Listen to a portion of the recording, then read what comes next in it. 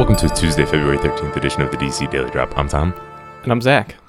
So The Kitchen, which we haven't talked about in a while, the adaptation of the Vertigo comic by New Line, has another new member to the cast. Tiffany Haddish has already signed on for a role, and it looks like Melissa McCarthy is in talks to join the cast of The Kitchen, according to Deadline. So Melissa McCarthy is one of the biggest female actresses out there.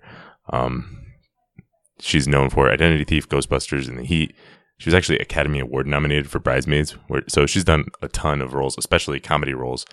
And you would think with Haddish and her, they're both very funny people and comedians, that this would be leaning towards more of a comedy. But according to all the articles, it says they're going to give them a chance to do drama, although I'm sure there will be plenty of opportunity for dark comedy in this. Yeah, again, it's an interesting choice because, like you said, both of these actresses are very well known for their comedies, but I do like actually seeing some of these comedic actresses take on a dramatic role, and if it brings in a big name talent to this kind of not really well known DC property, that's pretty cool. Yeah, and a reminder, because The Kitchen is not well known, it's basically about three mob wives who take over the business for their husbands when they go to jail. Set in the 1970s, it's a pretty dark tale, and so looks like they've got two of the three leads, so we're just looking at one more of the wives. I'm pretty excited. It's really impressive, the talent that when this film was announced, I didn't think we would be getting someone like Melissa McCarthy, who I think is one of the highest paid actresses in Hollywood. So yeah, an impressive cast shaping up. They must have a lot of faith in the script. Yeah, that's awesome. Moving on, Collider had an interview with John Francis Daley and Jonathan Goldstein about how they became Flashpoint directors. So it does say in the article again that there's no deal officially in place yet.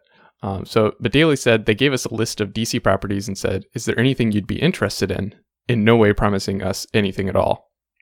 And then Goldstein said that they were interested in us because of Game Night and Spider-Man. Because of that combination, they did kind of say, "We'd like you to consider one of our movies." So we read a number of the scripts, and that was one. We're huge fans of the character. I collected the comic books as a kid, and it was an exciting possibility.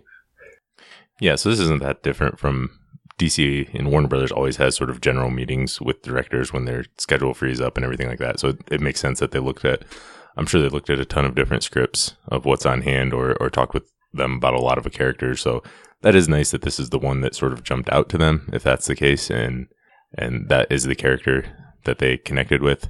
And I have been hearing good buzz.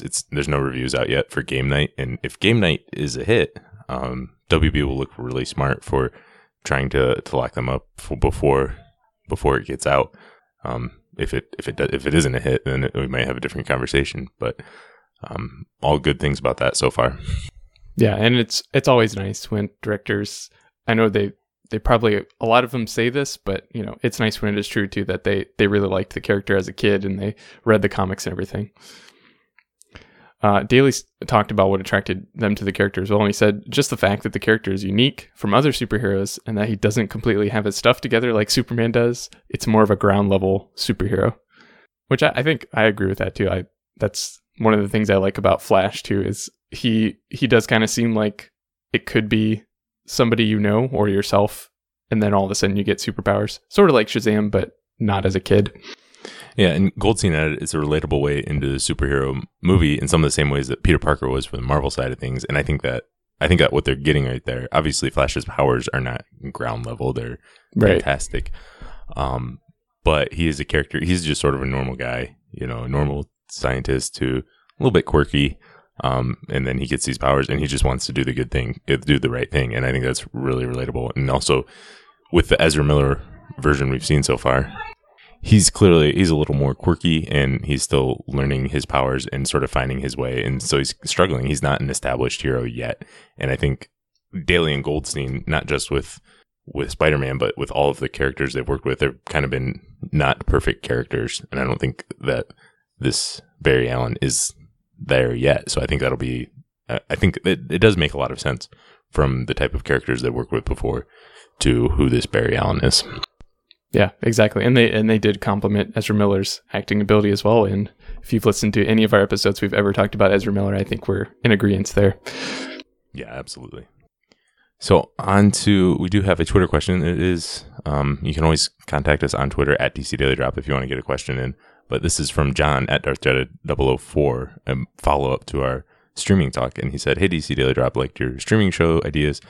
I was thinking an Earth 3 animated show could be cool, focused on resistance to the Injustice Society. So if you don't know, Earth 3 is typically the home to like the Injustice Society, Crime Syndicate, basically an evil version of the Justice League, where led by Ultraman, Superwoman, and Owlman, where they're more fierce in their leadership. We should say. Would something like that interest you, Zach? Yeah, this is definitely something that would interest me. I mean, the Injustice storyline, society, all that stuff is really cool. And if there was going to be another animated show, I think this would be a pretty good fit for it, especially these kind of characters that not a ton of people know about. Obviously, Superwoman is very well known, but Ultraman and Owlman. I think that would look pretty cool in animation. And it's kind of like the Ray animated series with the evil versions of characters, but obviously more fleshed out because that was just a tiny little miniseries. And I liked that premise already, so I think it'd be cool to see.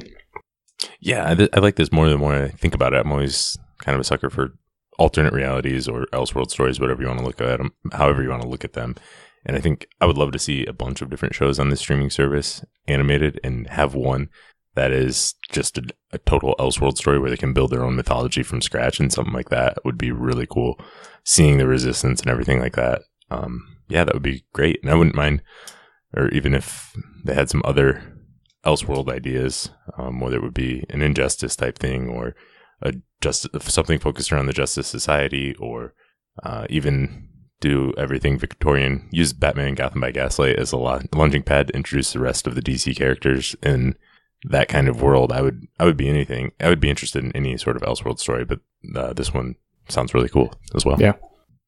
And then just a reminder today, both Justice League and Lego DC Comics Superheroes The Flash released digitally, 2 different movies, and they will release 4 weeks from today on physical. So they're out there if you want to get them digitally and check them out. Do you want to take a bet on which one will sell more copies?